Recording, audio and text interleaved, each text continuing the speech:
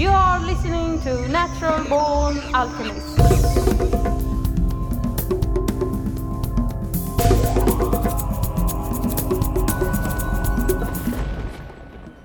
Welcome to episode number 251 of the Natural Born Alchemist podcast. My name is Alex and I'll be your host. In this episode we are joined by Daniel Pinchbeck, the author of such books as Breaking Open the Head, A Psychedelic Journey into the Heart of Contemporary Shamanism, and How Soon Is Now, among many others. Here's Daniel. So thanks for being on the podcast. Thanks for having me. So for the listeners who might not know who you are, can you talk a bit about who you are and what you do? I'm a writer. I've written a number of books. My first book came out in 2002. It was called Breaking Open the Head, and it was about psychedelic shamanism. So I visited indigenous community cultures in Gabon in Africa and in the Amazon in Ecuador. I visited the Sequoia, and I visited the Mazatec Indians in Mexico, and I kind of looked at the history of the modern world's kind of repression of visionary plant knowledge and visionary experience in general, and tried to understand what the value of these experiences could be for the modern world. And that book came out kind of before the current psychedelic renaissance, and I think particularly in the U.S. It helped kind of reframe the cultural conversation around psychedelics and sort of helped provide a new opening for them, which then has grown and grown since then. And then I wrote a second book, 2012, The Return of Quetzalcoatl, that was looking at the sort of spiritual traditions of indigenous cultures, in particular their prophetic knowledge systems, including the Mayan calendar, the Hopi prophecies, and I was sort of trying to understand this idea of prophecy in relationship to these cultures, and then also looking at prophecies of monotheisms like the Judeo-Christian idea of the apocalypse, looking at thinkers like Carl Jung and Heidegger and Rudolf Steiner, and how their work maybe fit into a kind of way to recontextualize this type of indigenous knowledge for our time. Then I started a company called Evolver that had a web magazine, Reality Sandwich, and was involved with that for a while. Made a documentary. The documentary was made about me and my work called 2012 Time for Change. It was very easy at that time to misinterpret what I was saying, which a lot of the mainstream media did, in that there was a sort of doomsday idea around 2012, the end of the Mayan calendar, but that was really never what I was saying. I was saying it was like an opportunity or an invitation for the modern world to kind of reintegrate these like lost aspects of indigenous knowledge and kind of a deeper understanding of the psyche and so on. Then finally in 2017, I published a book, How Soon Is Now, which tried to look at the ecological crisis we're facing on a planetary level as a kind of a rite of passage or initiation for humanity that would trigger an evolutionary shift in human consciousness if we wanted to avoid our extinction. That book also looked at, not only did it look at it from a sort of archetypal, consciousness evolution lens, but I also talked specifically about the types of system changes we would have to make in our technical systems and our social and economic systems to avert the worst aspects of, ecological tragedy. Most recently, I published a book, When Plants Dream, that I wrote with a young woman anthropologist, Sophia Rockland, which is looking at the whole phenomenon of ayahuasca's global growth and how it's moving around the world. And we also look at its history and its origin, all the research that's being done on it, what we're learning about its use for medicine, for psychology, religious uses of it, and so on. And then I also published a short essay book called The Occult Control System, which is considering what's happening with kind of UFOs and aliens and the sort of mainstream media's release of information and how to sort of contextualize that whole phenomenon. Also looking at the alien abduction phenomenon and crop circles, and looking at that in the through the lens of like esoteric and occult cosmologies, like Rudolf Steiner's work and so on. And that's about it. I'm starting slowly launching a new magazine called Liminal, liminal.news, where I hope we can bring a lot of esoteric topics up to a deeper level of intellectual and philosophical scrutiny. In your first book, you write a great deal about iboga. There are many instances where you could discover or stumble upon ayahuasca, even back then when you wrote that book, but iboga was more in the dark, at least for the West. How did you come across iboga? I was living in the East Village, and there was an anarchist bookstore on Avenue B in 3rd Street, which doesn't exist anymore. And I was just hanging out there one day, and they had a little section on drugs, and I found this weird book called The Iboga Project. It was this big compendium of all this information about iboga by this group that had discovered in the 60s, sort of accidentally. It was a young heroin addict, Howard Lotsoff, and he had ordered iboga looking for a new high by mail, and he got a package of it. And when he took it, he discovered that his addiction was cured, that he had no more desire for heroin, no withdrawal symptoms. It was just gone. And so this led him on a lifelong quest to popularize iboga and bring it to the modern world as an addiction treatment. So that was very fascinating to me, and I wanted to try it. I'd already been trying. I'd sort of been rediscovering mushrooms and LSD and so on, and had been looking into salvia, divinorum, and ayahuasca. And I was able to convince a American hip hop magazine called Vibe to send me to Gabon to go through the initiation experience with the Bwiti. So that's how that happened. Why do you think that? There are many clinics with the extract ibogaine, and many addicts are being healed by it. But iboga has never become a spiritual tool for the West as much as ayahuasca. Why do you think that is? Well, I think some of it is geographical. Gabon is a very remote region. It's not as easy to get there. South America is obviously much more closely connected to North America, and there's a lot more, trade happening and so on. So Gabon was kind of like a very unknown territory.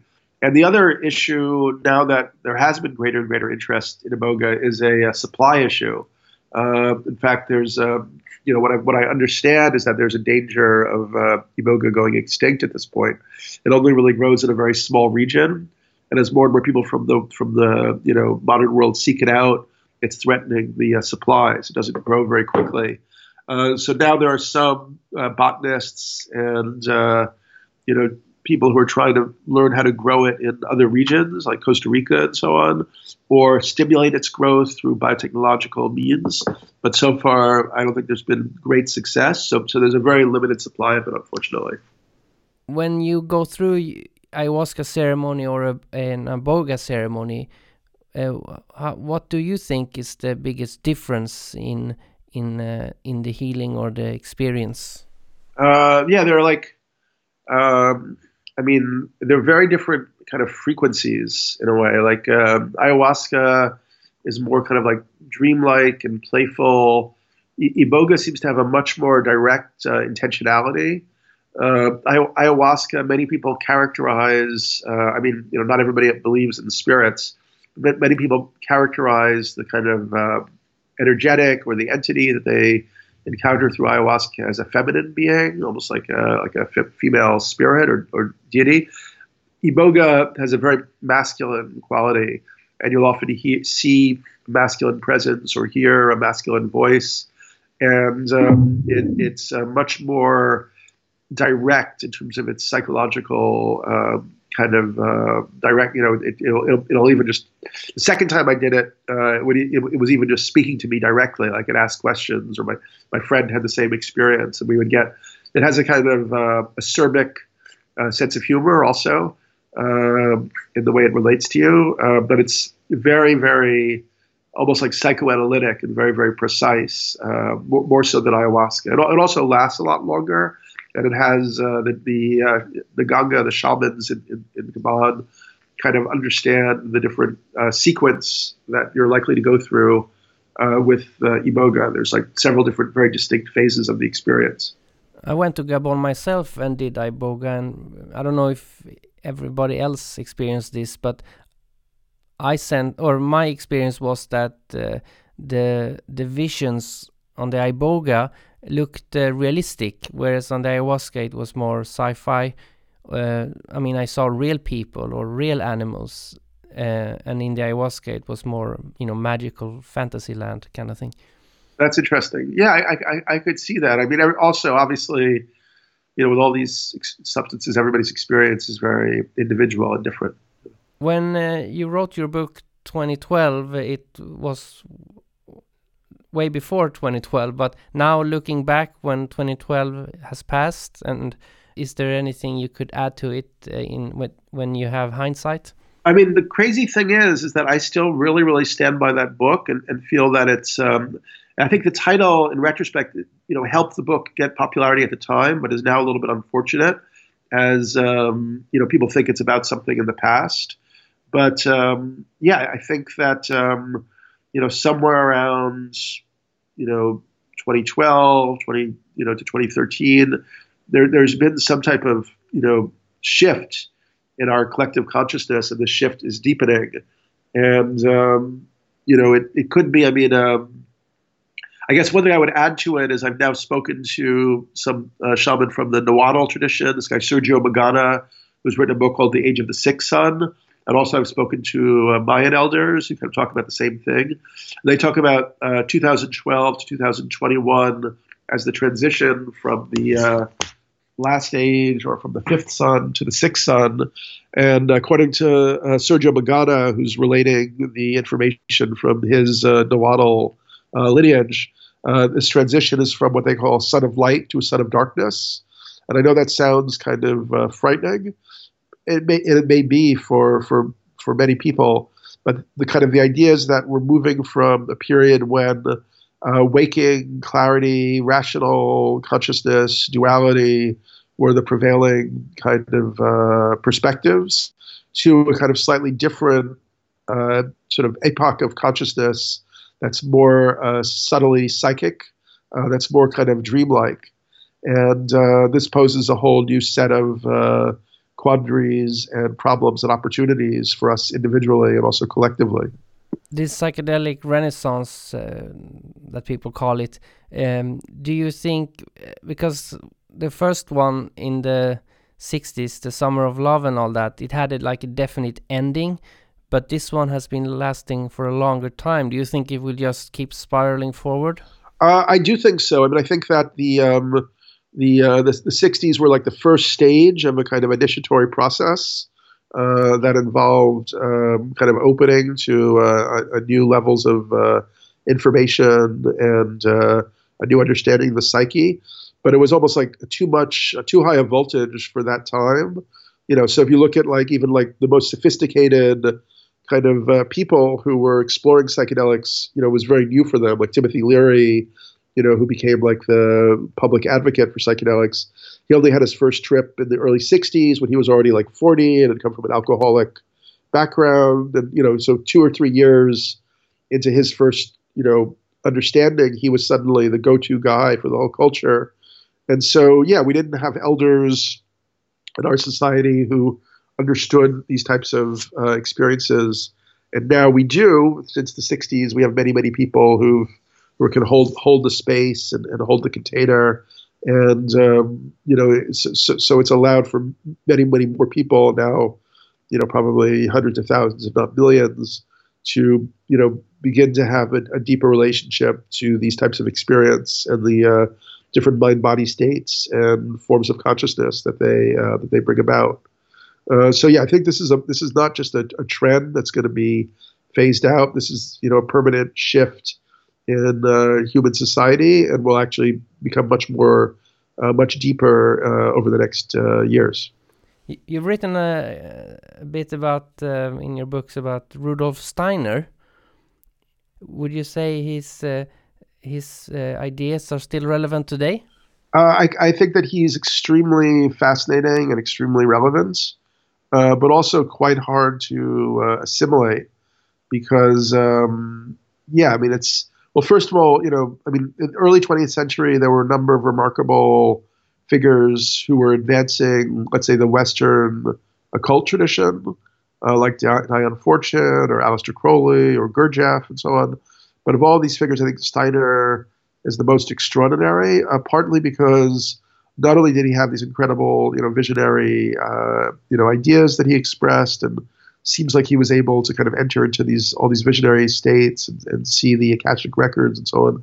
But he was also able to take his visionary ideas and sort of turn them into usable infrastructures and systems.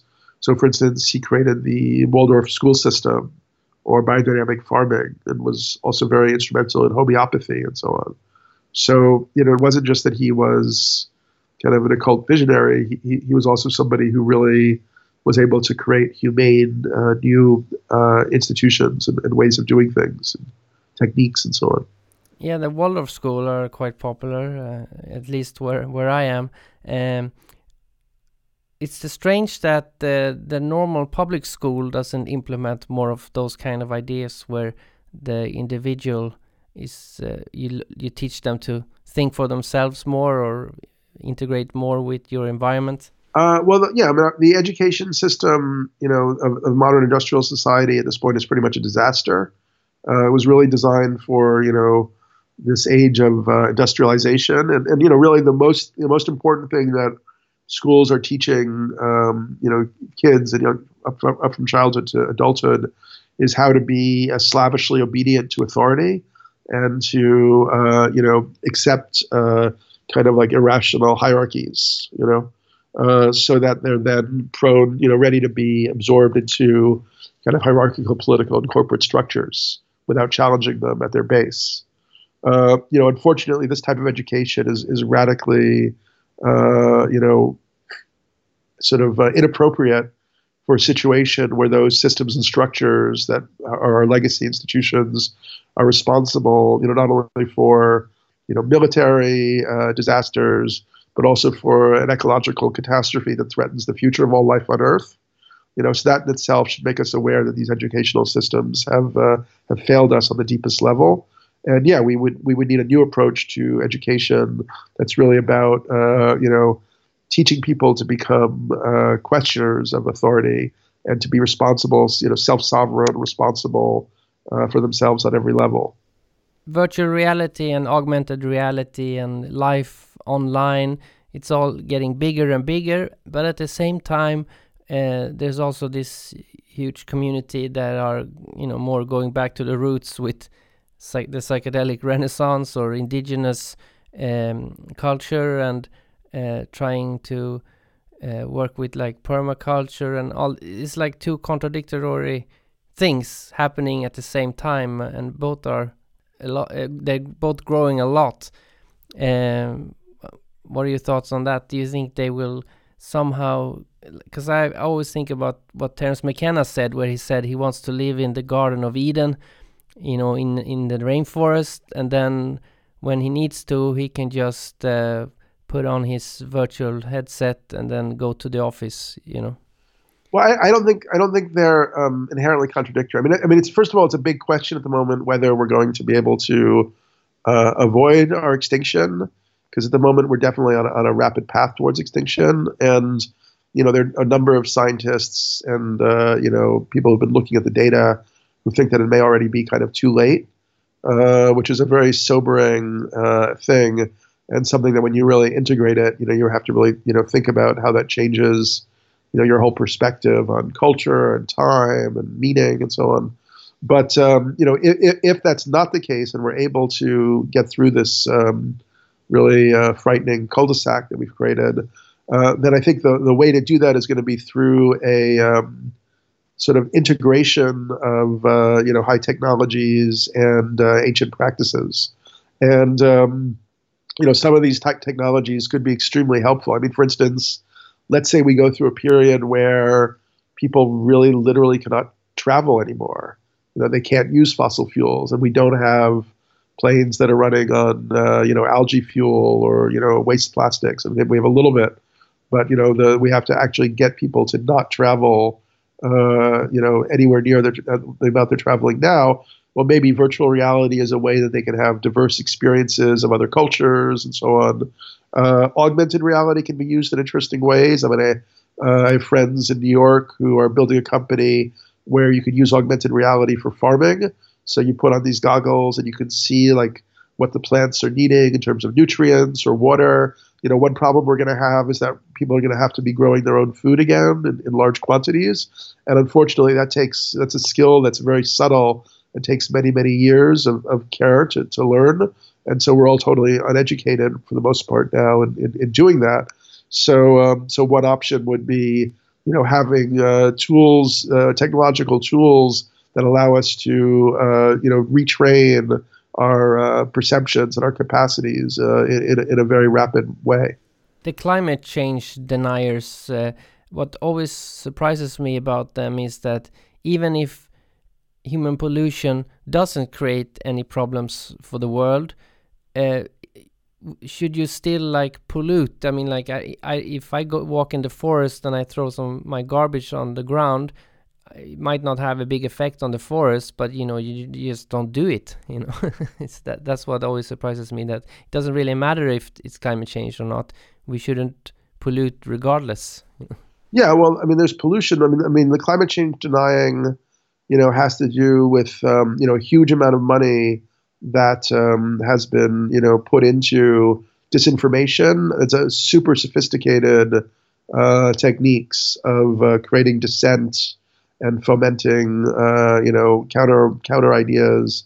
I mean, it's beginning to reach the point of ludicrousness. But a good book on this whole subject is by this New Yorker writer Jane Mayer called Dark Money, where she looked at how a group of libertarian fossil fuel billionaires started to work together in the 60s to figure out how you could shift society back on the path that they wanted, which was more of a kind of autocratic libertarian control system. And they put really billions into this.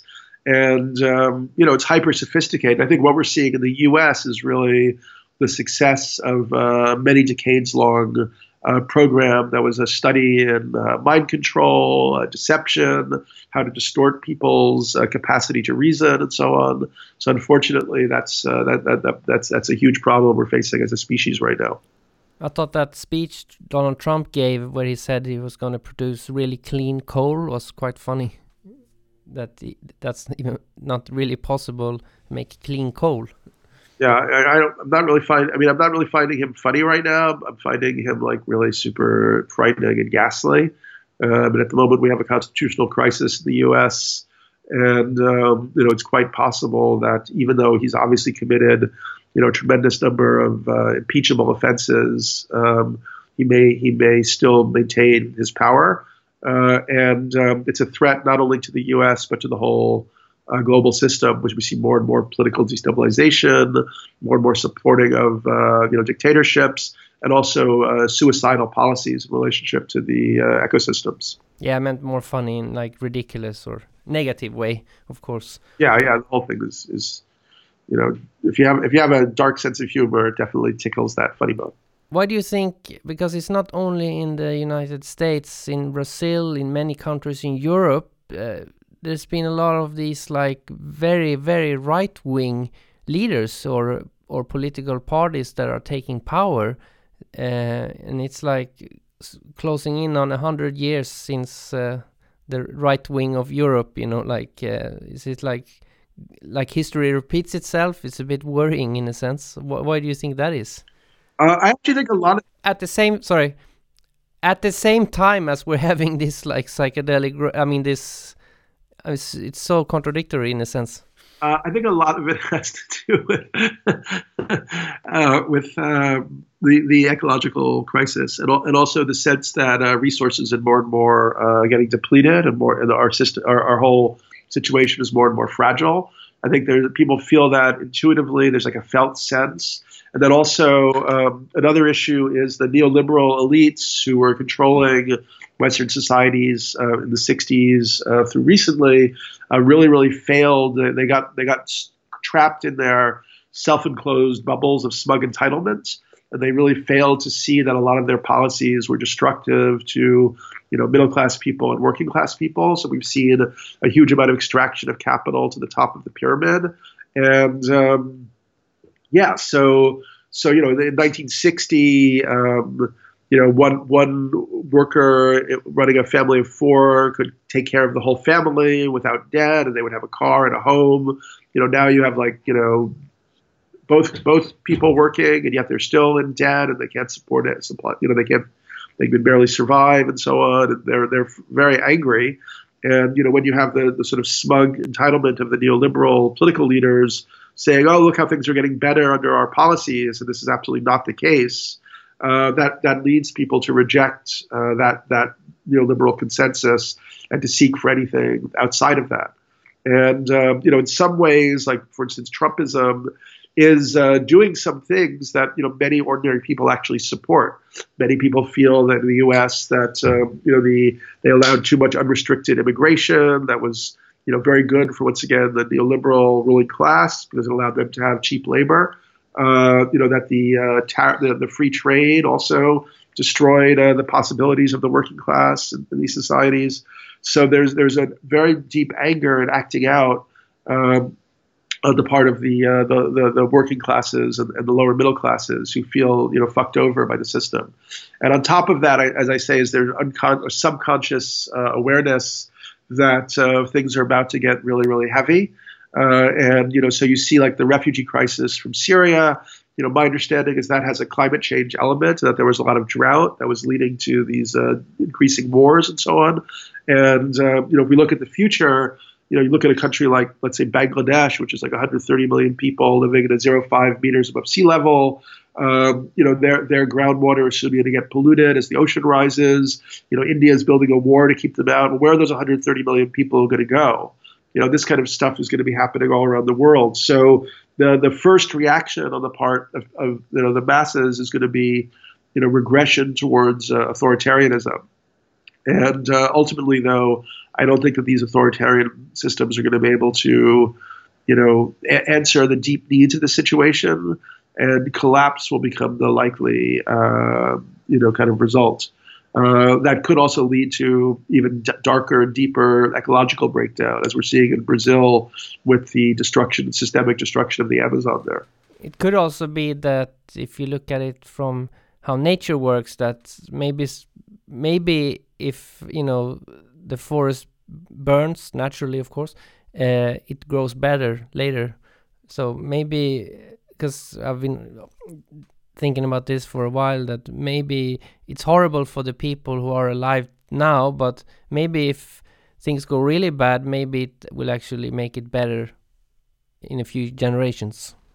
Yeah, I mean, well, it depends what scale of time you're looking at. I mean, many people, even very sophisticated financial analysts, are now saying that as we see these rapid changes in the climate, we could be 2 to 3 years away from major food scarcity due to drought. And, also the collapse of the global insect population. So that would lead to, massive civil unrest, which would lead to refugee crises everywhere. That would lead to wars, that would lead to depopulation and so on. So, yeah, I mean, from the perspective of, 100,000 or a million years, maybe the forest will be fine. But, in the short span of our lives and our children's lives, things may get very, very unpleasant. I've been thinking about getting a beehive because I live in a house with a garden. I don't know how much one beehive will do, but that's one more at least. Yeah, get a beehive. What a great idea. Mainstream science can always reject the concept that these psychedelic plants like ayahuasca are intelligent or they communicate. They can always say it's just in your mind. But there's been more and more discoveries regarding the fact that plants communicate and they move around and they do strategies, and I imagine there will be more of those discoveries.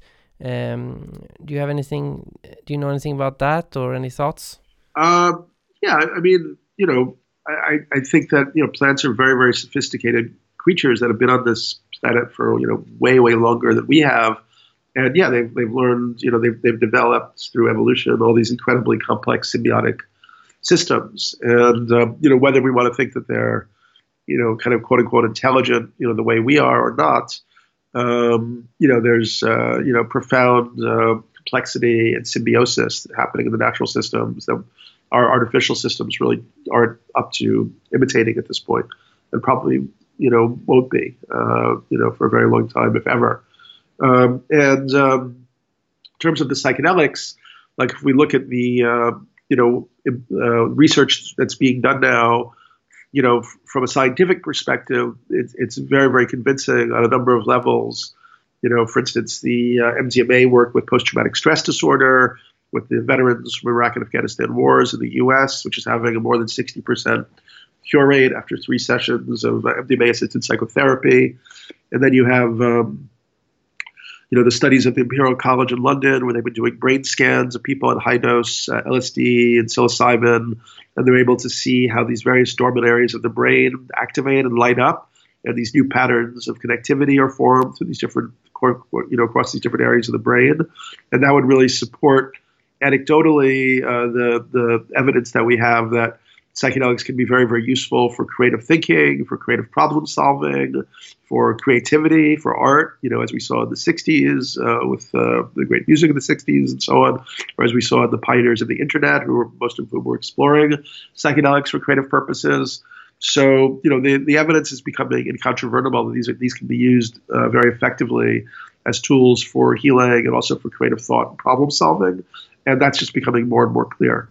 I don't have any personal experience with MDMA, but I've read, of course, that it's very good for PTSD. But when you look at like how dangerous, none of the psychedelics cause a lot of deaths. Really, it's it's not even worth mentioning. So few, but MDMA has quite a lot.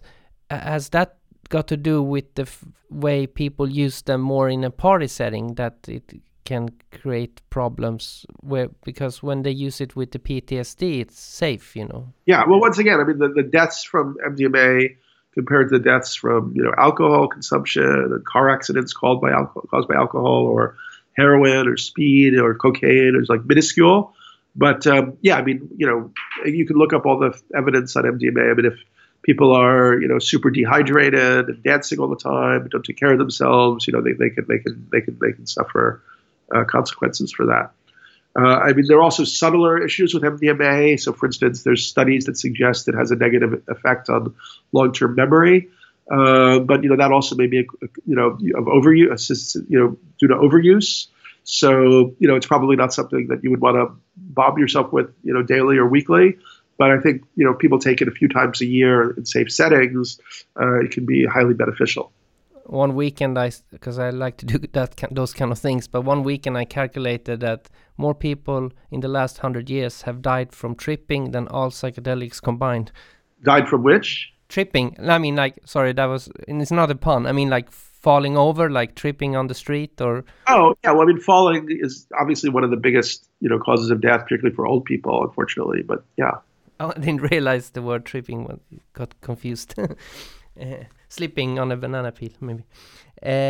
So your most recent book, can you talk a bit about what that was? You mentioned it earlier. Yeah, the most recent book is called When Plants Dream, and we're looking at the history of ayahuasca. It's kind of almost like a biography of ayahuasca, like where it came from, what do we know about its origins, the myths around it, how the modern industrial societies discovered it.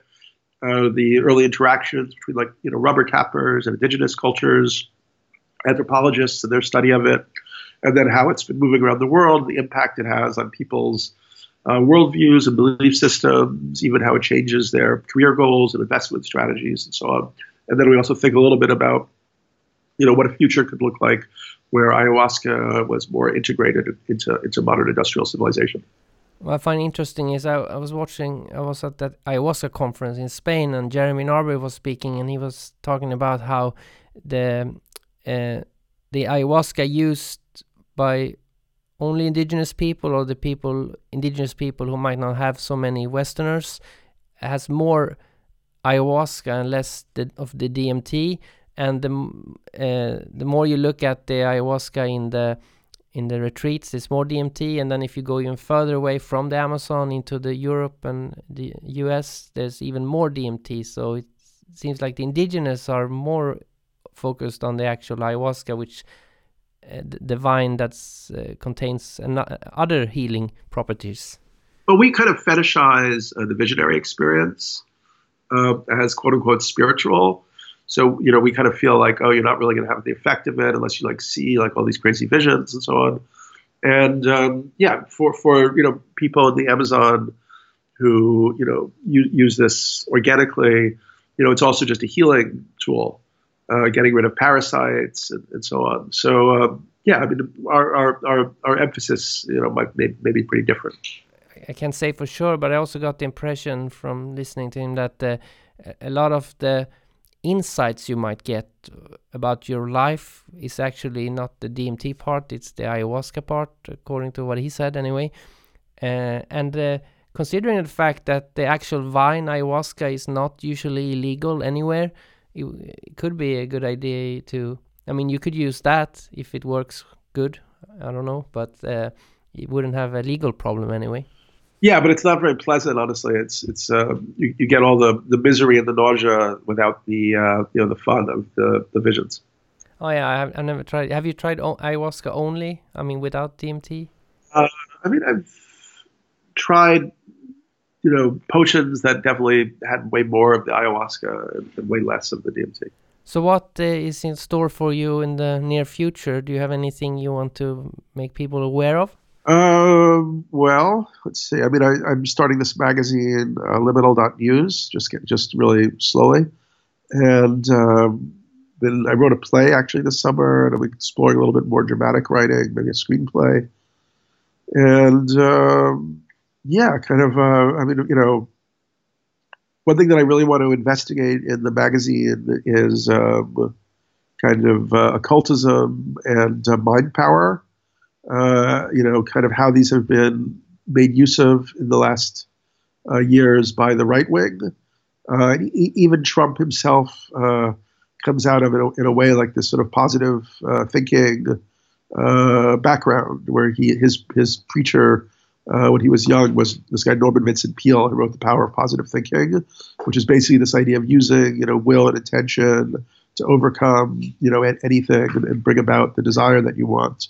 So it's almost interesting to think about Trump as a kind of occultist. And then in the run up to the election, there was this whole kind of scenario on the internet with these trolls on 4chan who seemed to have like practiced kind of an inadvertent form of chaos magic and you know, connecting to kind of Egyptian deities and so on. So yeah, I'm fascinated to see if this is like a real avenue for the future, that maybe we need to develop occult mind practices, technologies that can help us kind of deal with the you know, dangerous and chaotic circumstances that are facing us now. And do you have any website or anything you could recommend people to go to, apart from the one you mentioned? Yeah, I have a website, which is pinchbeck.io. I'm also active on Facebook and Instagram and Twitter a bit under my name. And then, as I said, this one called liminal.news. Howsoonasnow.info has information about my book from 2017. And then I have my own podcast, How Soon Is Now, which is How Soon Is Now. It's on, if they look it up, they'll find it on Libsyn. Cool. Well, thank you a lot for taking the time to talk to me. Yeah, you're welcome. Have a great day. I appreciate that you listen to this podcast. I often ask myself if this podcast even exists if no one is listening. And as far as I know, people are. So thank you for doing that. If you want to support the podcast, go to patreon.com/naturalbornalchemist. A link can also be found on naturalbornalchemist.com. If you become a Patreon, you'll get access to new episodes before everyone else, as well as access to a bunch of other rants, recordings, deleted material, and behind the scenes. I call this place in the digital space the Round Table of the Divine Mystery. So please join us, patreon.com/naturalbornalchemist. Go to pinchbeck.io to check out more of Daniel's work. Here's the song for Eva from Nameless Archives album 1. You can check them out over at namelessarchive.com. I'll see you all next week. Take care, and freedom is in the mind. My mother fell into debt because of me, and she worked so hard and still sometimes she couldn't afford to eat. She wanted me to feel and be free. She wanted nothing else from me, and they tried so hard to break her and make me lose my integrity. They tried to kick us out. They tried to take all our stuff away and fuck us up, but you know what? They failed. And in school they tried to calm me down. They tried to make me weak and tie me, gag me, turn me into fucking sheep, but I shall forever speak. And they tried it still, but unlike them I have a will to be strong, and it's for that will she gave me that I give her this song, 'cause I choose not to perform. I choose a free mind and a free soul. I choose to go against the norm, because the norm is all wrong. So let me dictate my hate for this diaphylactic lacking estate, where that first birthday doesn't seem to procreate the national debate. 'Cause the conjugate of the bifurcate recriminate only to sedate, but it's never too late to sever the traits of Gregory the Great.